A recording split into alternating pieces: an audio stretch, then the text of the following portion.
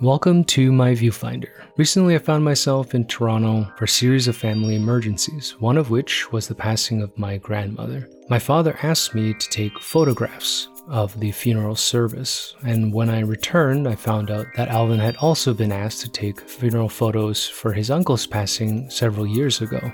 So our discussion today is going to be largely around the strange experience of grieving through our cameras. As mentioned on our social media platform, we do have an open Discord group channel. If you're interested in participating with the construction of this new season of the podcast, look us up. You can email us at mvfpodcast@gmail.com, or you can find us on Instagram at myviewfinderpodcast. I think we were talking about the fine art world, but I feel like if we're going to go there, we should probably do more background research just as far as the history of and the evolution of like galleries and the sort of art market in general.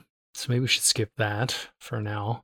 You want to skip that? Yeah, I don't know. I mean, it depends how thorough you want to be about this stuff. If we can go off the cuff, we can just talk about whatever we want. But if you want to actually reference shit, we could go off the cuff for now.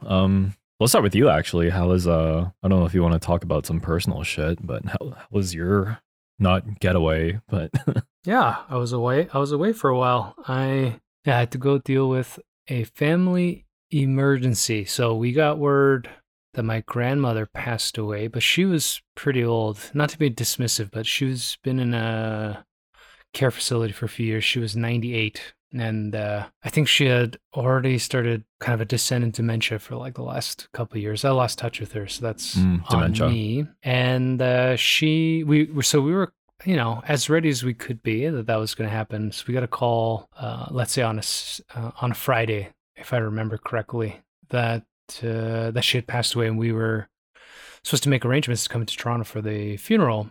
So that's kind of already, kind of a big deal. It's a flight, and trying to coordinate Helen, my wife, and my son, Helen Emerson, to come down with school. And she had a lot of work stuff going on. And then the next day I got a call that my mom, who had been getting some scans, suddenly needed to do an emergency hysterectomy because they found a massive tumor.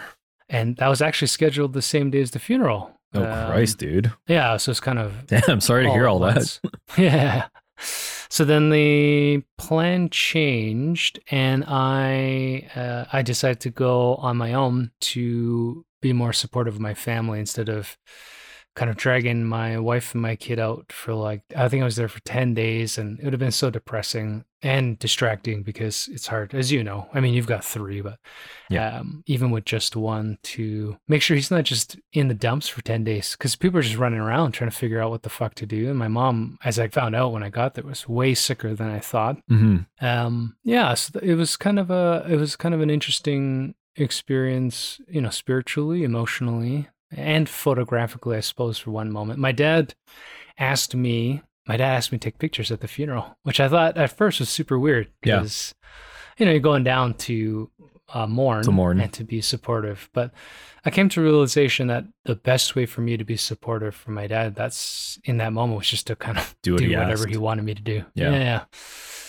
Yeah, so that first couple of days was kind of bananas. We were setting up the funeral. My mom was getting pre-op checks. We were trying to plan everything, the full gamut. And my dad's old school baby boomer, man. He doesn't even know how to cook an egg. So he's also trying to learn how to do all these family stuff that he kind of pushed on my mom for the last 40 some odd years. So yeah, it was actually it was super stressful and emotional, but also kind of fun. I got to hang out with my dad. We kind of reconciled over the last couple of years, so it was kind of weird to be friendly, but it was great. And I got to see my brother and sister a lot. But as far as the scope of this podcast, on the Friday, so the day of the funeral, so my cousin and my aunt and my uncle flew in from Philly, and they had an open casket. And it's Catholic, but truncated a bit. So it's not the full, Catholic funerals can be huge. Oh, yeah. So there was a mass. There was a viewing, a mass. The pallbearers brought the casket to the burial site. There was another sermon, if you want to call it that, on the site. And then there was Koreans go for lunch after. I don't know if that's everybody, but they set up at this restaurant. Yeah. No, Filipinos do that too. It's like a Yeah. reception Yeah. after Yeah, one it's like reception, reception. kind of thing, Yeah. which is I don't know. Yeah, so I had my camera, and initially I thought I was going to have to give the eulogy too, but I was able to work on it and then ask my cousin. She's a doctor and she's a year older and much more Well spoken. level-headed, I suppose. Yeah. Yeah. Like I can be well-spoken, I think, but no, she was good, and she kept it really short. You know me, I would have just went on too long. But the weird thing was, taking photos at your own family's funeral.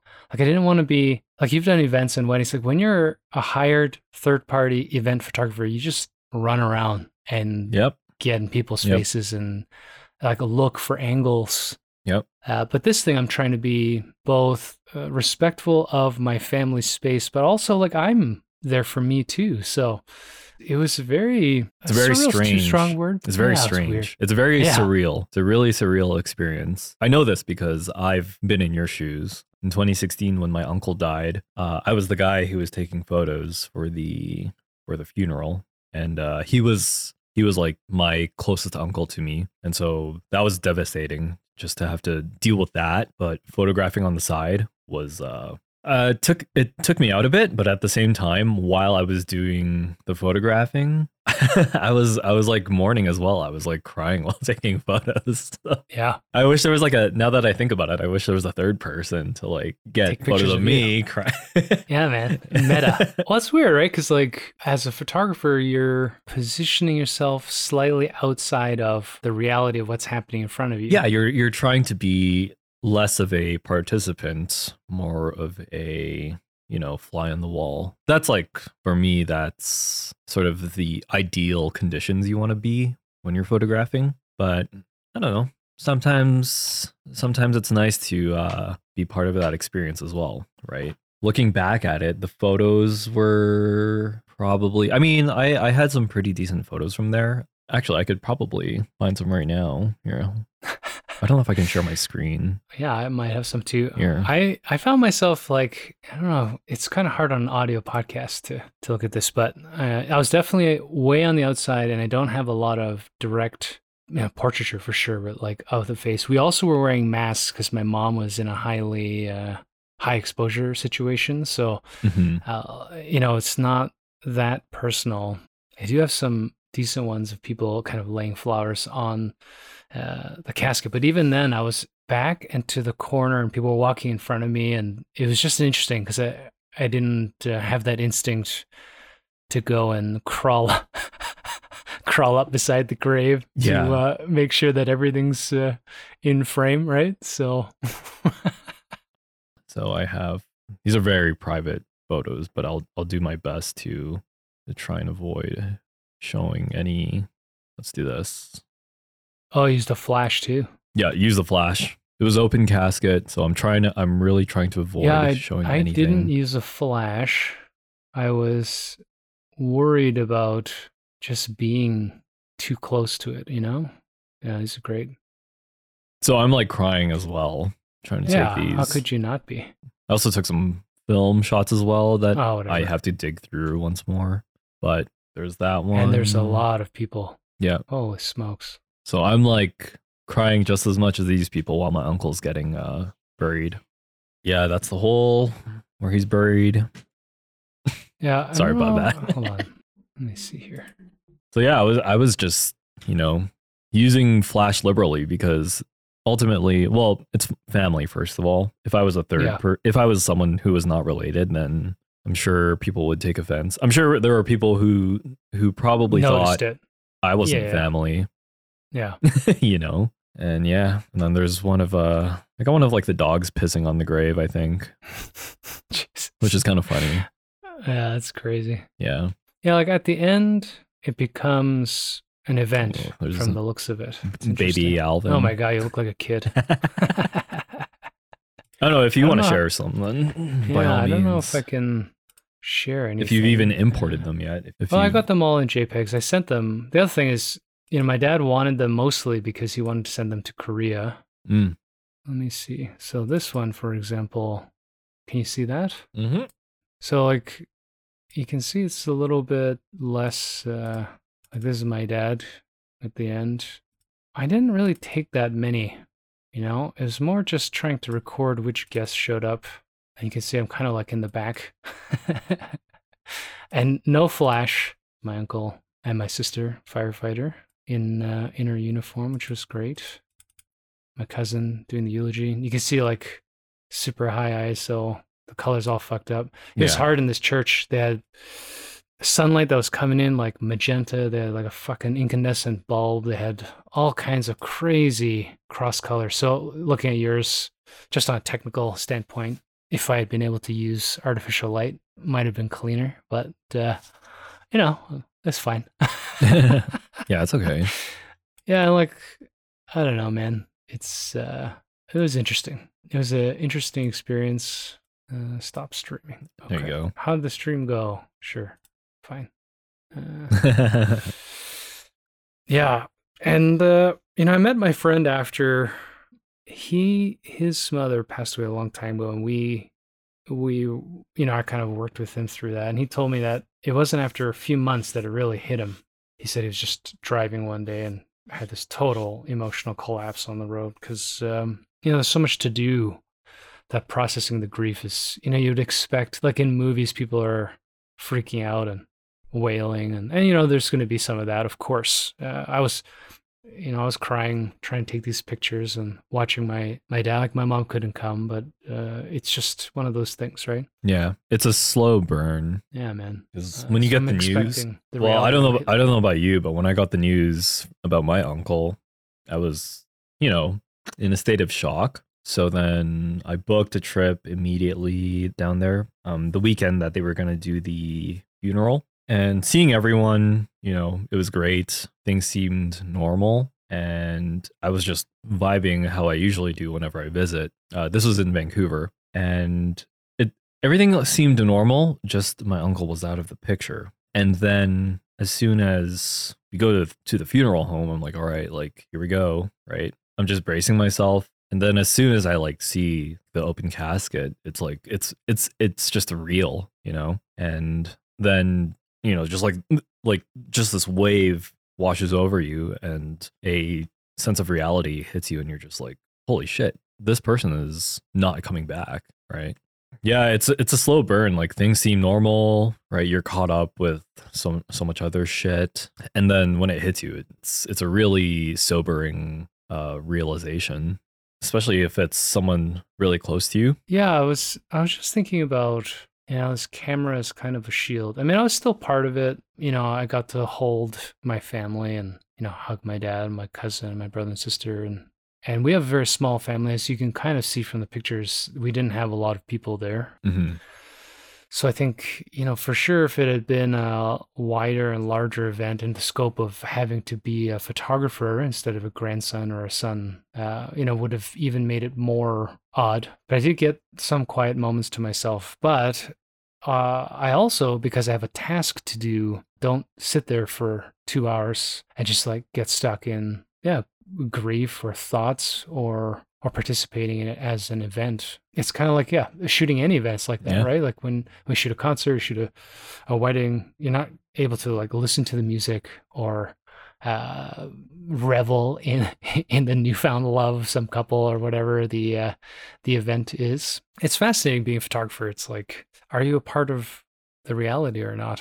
It is weird, especially when it's a personal event, right? An event as personal as a family death. You want to participate, but at the same time, you're tasked with a job. It's not really a job you have to do, but you kind of want to do. I don't know. It's I think for me, I was able to do both, like do the task and experience the grief and be a part of the I don't want to say performance, but part of the participation with everyone. The ritual? Yeah, just because, you know, I guess I had my role to play documenting these things while also, you know, experiencing and sharing the grief that everyone else was also experiencing. It's a totally different story when you're being tasked to photograph someone else's funeral, though. I don't know if you've been in that situation. No. I have. It's very strange. I don't want to pull up the pictures because it's not my family, but Yeah. but No, I don't need to see it, but do you think that do they feel different? Not like oh, emotionally, they but feel very different. Because at this point, I am a fly on the wall when it comes to another family. But at the same time, I can't be as intimate. Like I can't be as much of an opportunist in the sense where I can get close. I'm allowed to get close. I can take the photos that I would like to take. You know, I kind of have to be more conservative with my methods. Whereas when it's family, I'm family. I can not do whatever I want to, but kind of teeter the line of getting close enough to the point where it's still respectful and I'm allowed. I'm getting consent. it's funny. I feel like I would take. No, I don't want to say the opposite, but like I felt very worried about, let's say, in the viewing, coming around to the other side and taking photos of people's faces. I felt like I brought a zoom lens because I was actually positioned sort of on an angle in the back of the room. I didn't even want to be a part of their experience. I don't want them to see me if they're spending time with my grandmother or if they're at the mass inside the church or the apse or whatever. No, the chapel. I didn't turn around and take photographs of the people that attended the funeral service because I also didn't want to make myself that visible, particularly because as Koreans, I'm the first son and all that kind of weird shit. Ironically, most of the older people didn't even realize I was there as a son. They thought I was a photographer until we hit the reception. Yeah. So that was definitely in my mind and not so much what was asked of me as a photographer per se. Yeah, I didn't have, so I guess if you were in the unfortunate situation, I had the second thought, like, would you as a photographer have taken your camera then to take a photograph of your mom? Like, I did not take a single photograph after. So my mom's sick. She's at the hospital. Like a cold-hearted documentarian photographer would be taking pictures of all of that. Yeah, Would be taking pictures of the, house experience, the prep, the hospital visit, all of it. But I'm just not that type of person. I couldn't. I just didn't even think about it. Yeah, really. I don't know. What do you think? I don't know. I think like if it was my mom. Yeah. I guess I'm gonna say if I'm comparing myself now versus back then when I took those photos, me now would probably not do that, but me back then in 2016 would have used photography as a coping mechanism. Because in a sense, I like that was my coping mechanism, right? Well, yeah, I would say it was my coping mechanism as well as, doing something for the family, right? Because if I would just be crying otherwise, right? And I was crying, but I would just be crying and I don't know, feeling kind of, I don't know, not hopeless, but like what else can I do? Helpless. Yeah. So yeah, like using photography then was more of a coping mechanism for me. I don't know, like who am I to say that I wouldn't do it even now? Right. No, yeah. I mean, it's all speculation. We don't know. Okay. Yeah, I changed my mind. Maybe I would. Maybe I would. Well, the one thing in my mind that I always thought was different between you and me, like I met you at the mall once accidentally, and you were with your boys. I think it was before your third. I remember. Was born. I remember that day. Yeah. I remember that day. You had a camera around your neck. And, yeah. You were very concerned for me because you're like you carry your camera too much. like do you even no, you didn't say this, but I didn't take it this way, but if you were like a fly on the wall, your response would be, do you even spend time with your family or are you just taking photos of them?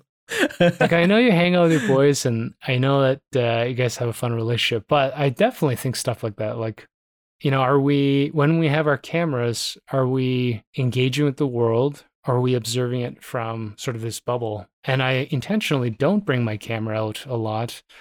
And now I have trouble bringing it out even when I want to. We went out for a walk yesterday and I actually gave Emerson my old OMD because we bought him a little piece of shit camera on Amazon for Christmas. Yeah. And it broke in a week because it's made of garbage. Yeah. So he went out and he was taking pictures of that. So I had my camera. I think I only took like 3 frames, but it was fun. It was like a collaborative experience, and it wasn't about getting a picture. It was about just giving him an opportunity to try a different hobby. And I know he enjoys it. He was disappointed because I put a little 35 prime on there because the zoom's too expensive and they're big. and they're heavy. Yeah. But he had fun. Yeah, it's interesting. I don't know. I was thinking about that a lot on this trip. I was wrestling with this idea of whether that meant I was part of it or separate or both. I don't know. I think with you, it's both. The camera feels like more of an extension of how you interact with the world. I don't know Of if it's the course. same for me. I'm not sure. Well, maybe that's something you need to figure out. For me, it's absolutely, I don't want to say, well, crucial as a photographer to just have it on you all the time. Just because, first of all, you get practice, and the more you practice, the better you get at it. Photography as a skill or as a craft is more tangible than as opposed to an art. Because when you treat photography as art, you're just saying you get lucky more often than not, right? Whereas skill or whereas craft, you kind of know what situations you're gonna get yourself into. Like you kind of build your intuition. When you have that intuition, then you have that luck. Then you might strike gold with something, right? So that's why I brought a camera with me all the time, just because, just like refining my photographic craft. And then if I get lucky, then I'll get blessed by the photo gods, Yeah. Yeah, there's a discipline to it. Yeah. I find I'm not a disciplined person by, I don't want to say nature, that sounds so like forming, but certainly by habit. I like to think of myself as much more random. It Just does hold me vibes. back sometimes. Yeah, You're just running on vibes. yeah, I just run around, and it's one of the reasons why I do more spray and pray than sitting at a corner and kind of like pre-composing shots, and probably one of the reasons why I enjoy manipulating photographs more than necessarily like, making them. I don't know what the right verb is in that context, but yeah, making them is valid, I think. when we were hanging out more, like, 2016, 17, 18, I can't remember, and we were doing a lot more photo walks, it was fun because I think I was practicing with you. So it was like, if we went out and I took however many frames on your lunch hour, or we went out to an event after, whatever we were doing, it was, it's way more energetic that one or 2 years. It definitely changed the way I shoot, but I don't do that anymore. Yeah. And sometimes I get home and I look at what I've taken, and it's pretty rough shot because I'm like, I don't know. Even looking through the viewfinder, it's like, I don't think that's what I was looking at. Yeah. Well, even then, even if you look through the viewfinder and then you're not even sure, just, do it anyway, especially if you're shooting with digital, because you never know, right? Like you yourself may not know how it's going to look like in the process of making a photograph, but it's one of those situations where you shoot first and ask questions later, because you might strike gold. It's really a matter of luck. Yeah, luck's an interesting concept. It's like, if you have a discipline and a practice, and as you call it, a craft, then it's less luck, isn't it? It's more of a probability statement. Luck's a weird thing because it takes away the sense of any intention, control, action. Even it almost feels like you like tripped into a good picture, which I don't think is true, right? When I say luck, it's really like what the world gives you, because those are things that you just can't control, unfortunately, right? Yeah. And especially you can guarantee yourself as a photographer to be at the right spot in this time of day, but it may not be the right time because nothing is happening, right? All the photos that I've taken that people have on social media have asked more questions to me about were the times that I wasn't working hard to get a photo. I just took it, and then at the edit, I was like, okay, this looks pretty good. And then I post it, and then people are asking me, holy shit, like, did you take How this, did this dude? happen? How, like, what's going on here? Here, I'll show you. This photo is the one that gets asked the most about. If I could find it right here. Oh shit, it's 2017. Holy shit, was it that long ago? I'm amazed Scary. you have access to your library so succinctly. I couldn't. Mine's like a crate. I couldn't tell you where anything is. Stuff I've printed, I don't even remember where I've stored it. Shit, I can't find it here. Flickr. A lot more organized than I am. I started Flickr again just to have my shit around. It's this photo over here. If I can share my page, share my screen, screen one, go live. So it's this photo right here. Yeah. I was going to say it's probably the birds. So it's this photo right here. This is the photo that people are asking me questions about because, it's just one of those things where I never really thought about it, but I just took it. And it's one of those photos that just happened, right? I would say I got lucky there just because I didn't purposefully set myself there. I just happened to be in line waiting at the Seattle Vancouver border, and I was at the right spot at the right time without me making that conscious decision. I was just like, oh yeah, this is kind of interesting. I guess I'll take a photo of it. Maybe I'll tilt it a bit to make it a little more dynamic, but yeah, like as a craft, you can bring your shit. You know your ISO, your shutter speed, your aperture. You know what to set your camera to the correct conditions. But really, as far as the content that you're given, it's really all just luck. Those are things that are out of your control. But those are also the things that you have to work with, right? This is where photography as a craft comes into play. Ideally set where you're going to stand and at what moment do you want people or things to converge into the frame. I like we're doing an audio podcast and this fucker starts eating a banana. You asshole. You're gonna have to hear me. Well, I'm gonna post this video on YouTube anyway. So yeah, just going back to the funeral thing. I am reading this book called Doom: The Politics of Catastrophe. It's pretty good. And the first chapter is talking about the culture around death. How we have this catastrophizing mindset as a society that everything's about the end of the world. But one of the reasons why he starts with death is because leading up to probably around the 1900s, the life expectancy was no higher than 50 years. And as you go back, it's shorter and shorter because there was just too much environmental risk. Whether it's food quality, disease, animals, war. And like modern science, modern technology, modern medical. Right, all of these things. And he talks about how as a ritual and as a cultural practice, death was much more in the front of mind and much more a part of the experience of life. So funeral rites and all of these processes that we rely on, these somewhat celebrations, were more normal back then. But somewhere around the 1900s, and he references sort of the death of religion. He brings up Karl Marx. He brings up the scientific revolution, the industrial revolution. But there's this point where humans become scared of death. And now we tuck away old and sick people in hospitals and hospices. We worship the concept of immortality.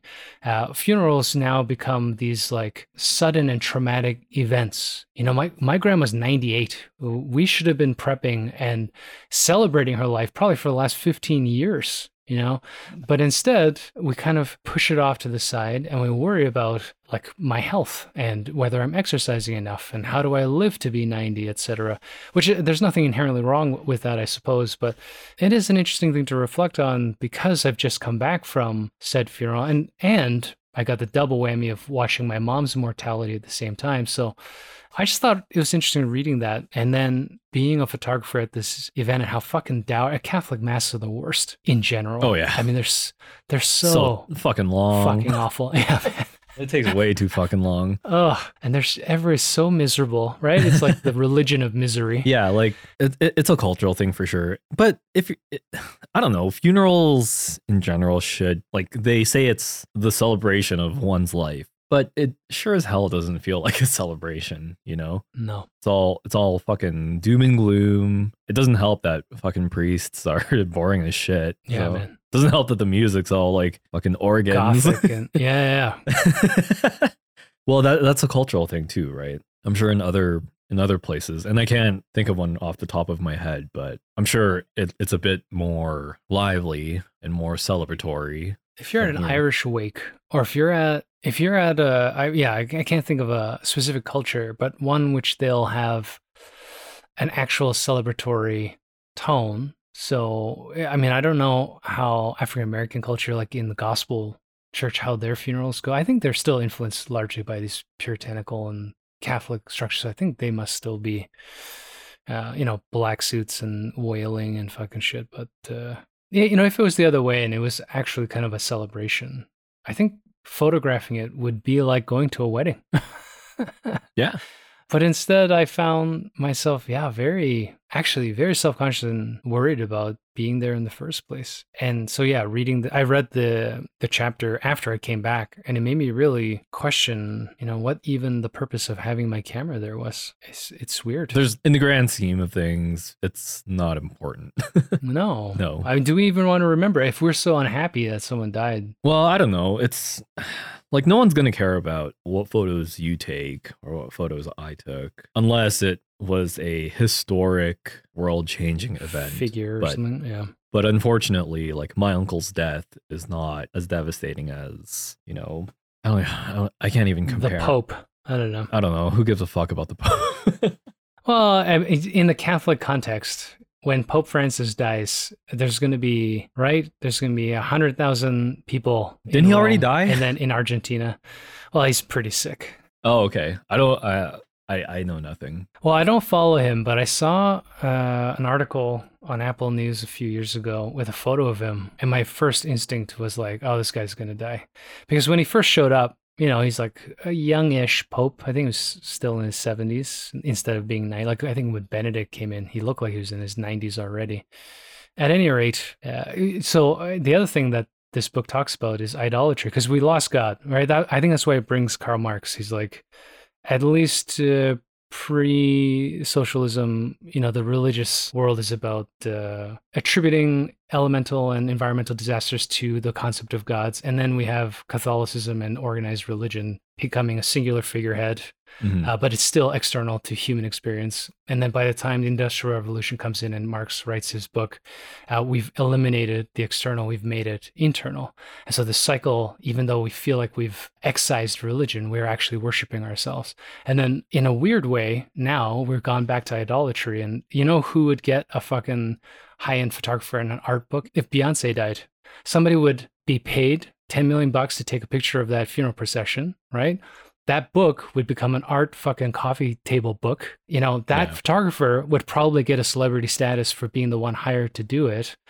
And so that's a weird thing to think about, right? Like photography's role in God making right now is very strange. That's strange. Why do you think that though? Wait, which part? That would happen? Yeah, no, like why that would be why the conditions of this person becoming, I guess, like this photographer being a like a micro celebrity from being hired to photograph Beyonce's funeral. Why would that happen? Yeah, why do you think that would happen? Well, we saw that with who is it? Somebody the famous Obama got guy? Married.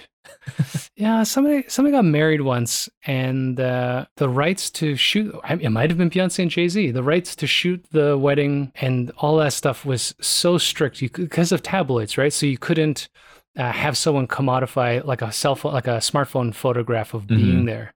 There's so many comedy shows now where you have to like tuck your phones away so that you're not live streaming somebody's set, and there's a lot of ownership around the content of images and video now that's basically tied up in law, and conversely like in commercialism. And I think, maybe I'm being too extremist, but I feel like somebody of that celebrity status dying, especially if they're quote unquote too young, right, in their prime, and not when they're 90 and people have forgotten about them largely, I think it would be a huge market event. I mean, I don't know if I'm crazy. No, first of all, I agree with you. Second of all, like these conditions are because we live in a capitalist society, right? Not saying that it's bad to make money. It's not inherently bad, but because having a job, providing labor, just any kind of labor, it doesn't allow for people to, make a living, right? So then you have to fucking almost exploit your way to the top or find these other venues, these other conditions to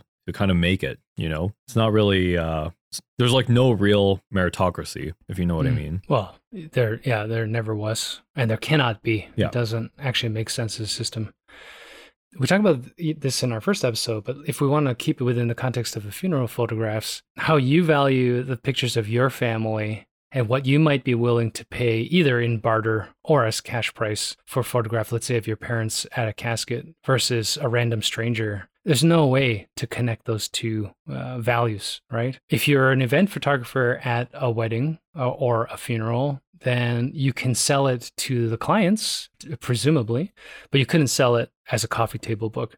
when you have someone who's got celebrity status, I was just thinking like, just within the context of a photographer, if we got hired, let's say we opened up a company and I don't know, if it's not Beyonce, let's say Simu Liu, someone Canadian, I don't fucking know. Somebody famous in Canada hired us to shoot some devastating, traumatic funeral. I don't think we're showing up in a street photography, a handheld flash thing. I think you're buying fucking umbrellas, cinematic lighting, right? You're renting giant Hasselblad cameras. It's like, it's a high-end production because it's not even about reality. It's about projecting the importance of this event well beyond the person themselves, in my opinion. I just feel like that's the world that we live in. Look at wedding photography, and I think the few weddings I've shot, I'm not sure if I fulfilled the expectations because I shot it the way that I think is important. I shot people having genuine conversations. I shot people looking happy, but I didn't put in high bokeh, fucking warm light, forced portraiture of people in front of floral arrangements and all this kind of stuff that you see on Instagram or on Pinterest or on wedding photographer advertising websites.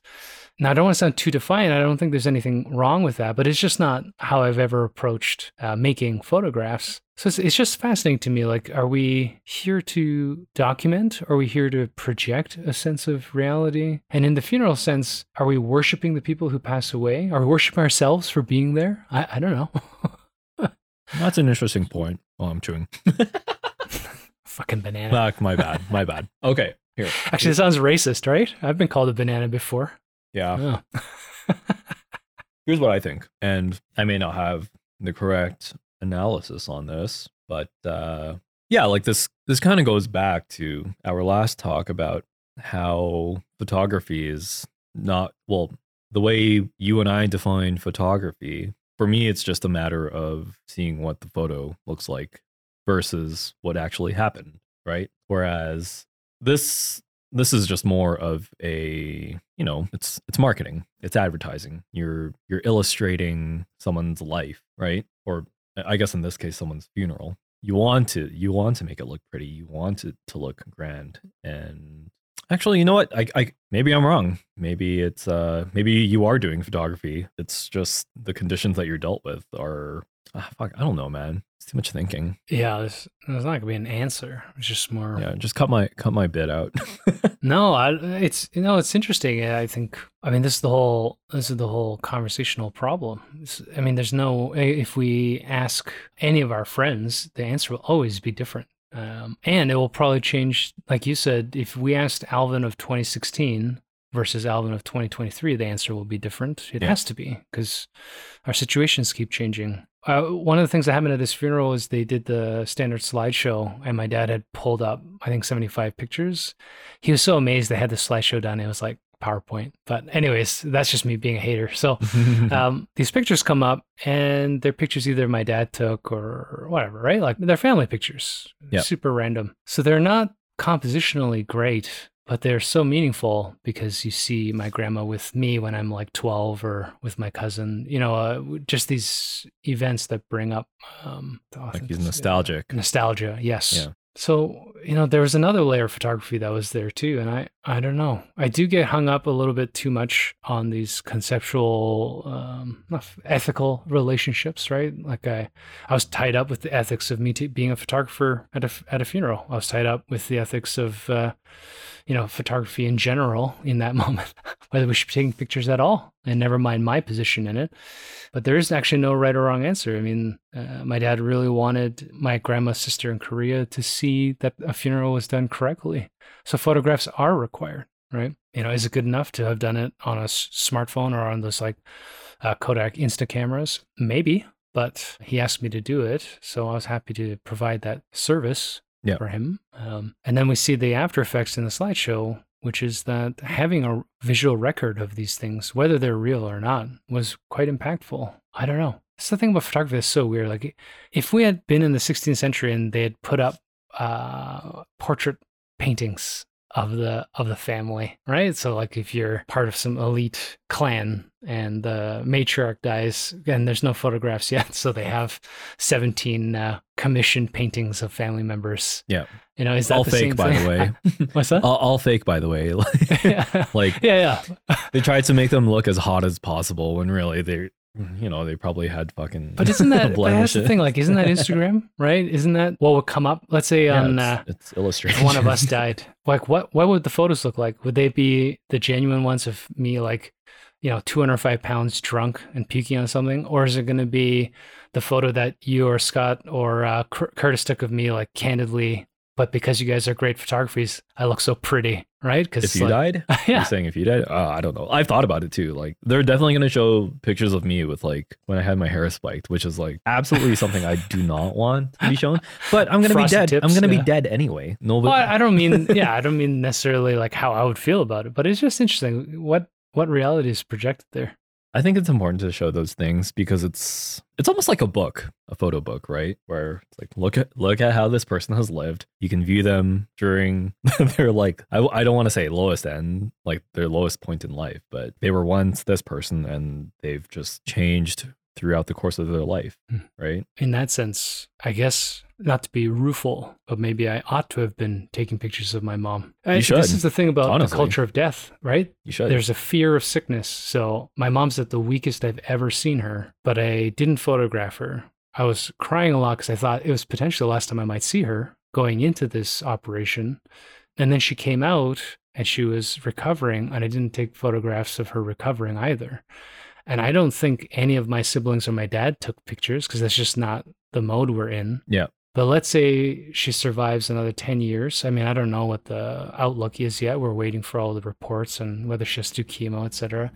But whenever she does pass on, do we not want photographs of this battle that she had? I have no idea, right? It's weird. Should I be celebrating? I mean, she's a pretty tough bird too. It entirely depends on how you, the photographer, views it. For me, I view it as a sign of respect, right? I think in today's climate, especially with social media and, in the era of, I don't want to make this comparison, but YouTube pranksters and radicalization of people being feared into having a camera phone pointed at them, right? Like we as a people, I think of cameras as a bad thing. Like it's a tool used for malicious purposes. Whereas back then, right? Back then when film was the main medium, most people would have been glad to have their photos taken because it's like, oh, am I going to be on the newspaper, right? Like, am I going to be on something important? And yeah, it's entirely up to you as the photographer to make that moral decision.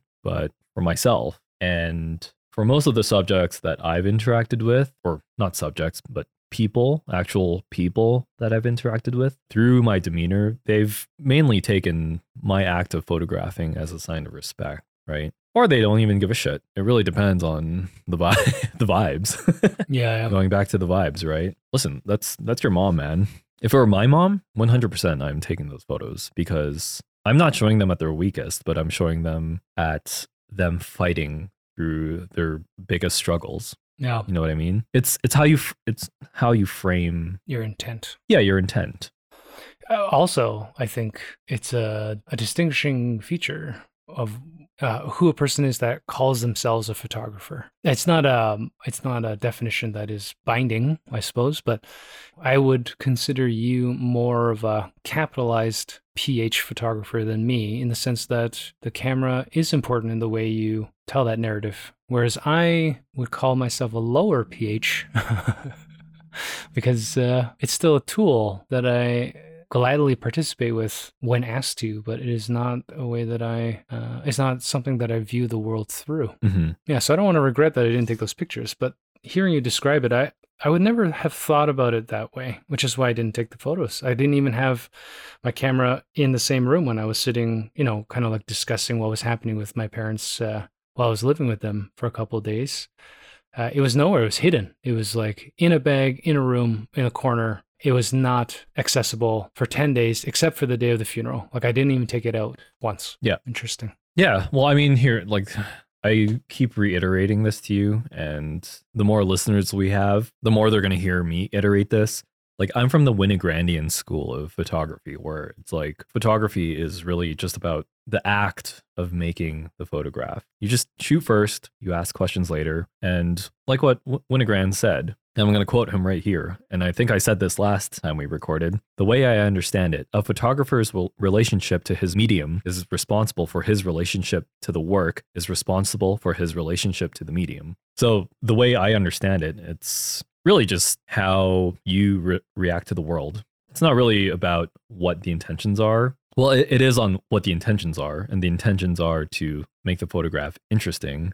But obviously, you're looking at it at a deeper level, which is why do we act on it? And it's because you're dealt with what the world is throwing at you, right? It's your response to the world. Like it's your reaction to what the world is giving you, right? It's how you, I don't want to say cope, but process. It's like because you find this moment, this event interesting or important, you take the photo because that's what was given to you, right? There's not much else. Almost, there's like not much else more into it other than maybe like this could be a coping mechanism for you, but ultimately in the grand scheme of things, you are just reacting to how the world is. We should wrap up there, but I think this can extend to a separate conversation about how do we experience the world?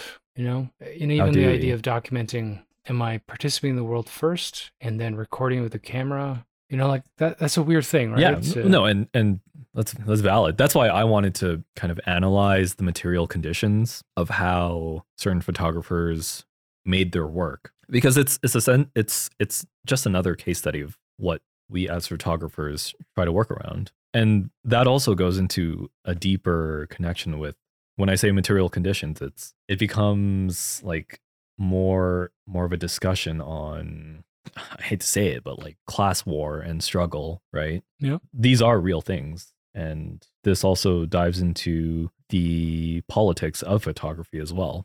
Like how we talked about the colonial eye, right? Did we talk about that last time? Well, we will. I mean, I think that's super important, especially as two bananas. I think that, right? It's so crucial to understand even our language of photography, which is so fucked up, right? Because we're learning essentially, a colonial medium, and we are programmed culturally to be within a colonial environment, but we have oppressed roots. Yeah. We are visibly minorities and in a conflict with where we come from, I think, culturally. So I think that affects how we take pictures as well. Yeah, again, this funeral is interesting. It's a Korean Catholic funeral. Yours is a Filipino Catholic funeral. It's like there's a lot of loaded, it's not just one or the other. There's overlaid cultural requirements and expectations. Totally. And what I wanted to add is our ancestors, I would say, they experienced the same struggle, but because of their cultures and how different they were, they obviously came to a different outcome, right? Not all Asian people are a monolith, but like we have cultures as well. Oh yeah, and I don't know if people are not Asian listening to this, we fucking hate each other. So, and it's really interesting because how you grew up, like because of your culture as a Korean person and my culture as a Filipino person, the way we approach this medium, they're vastly different between each other. Filipinos are party goers, dude. Happy all the time. Well, yeah, there's the Filipino culture of like enjoying everything for the moment now, I think. Yeah. There's something That's why we have gout, dude, because we enjoy live it. We enjoy the beer. And Koreans define life as suffering and difficulty and oppression. So there's quite a lot of residual shame, but also resentment built into the language. So I think there's something to that. Not to oversimplify an entire race of people, but I think it definitely plays a bit. Yeah. No, totally. All I want to say is not to make this a game of who did it better, but we've been colonized for just over like 400 years. Oh, yeah. No, your island's fucked. Yeah. And like not even never nice periods either. Just a bunch of assholes running through there all the time. But hey, we make the most of it, right? We're definitely not qualified to do sort of a ethnographic or cultural cross-section of anywhere we come from, but intuitively there's something important there. We should read books and we'll come back smarter. We should read books. Fuck, I should read more books. I'm fucking I'm too deep to fucking TikTok and YouTube shorts. You gotta cut yourself off. It's rotting your brain. I feel like an old man. It's rotting your brain. Okay, man. That's All a right. wrap. Episode 2 complete.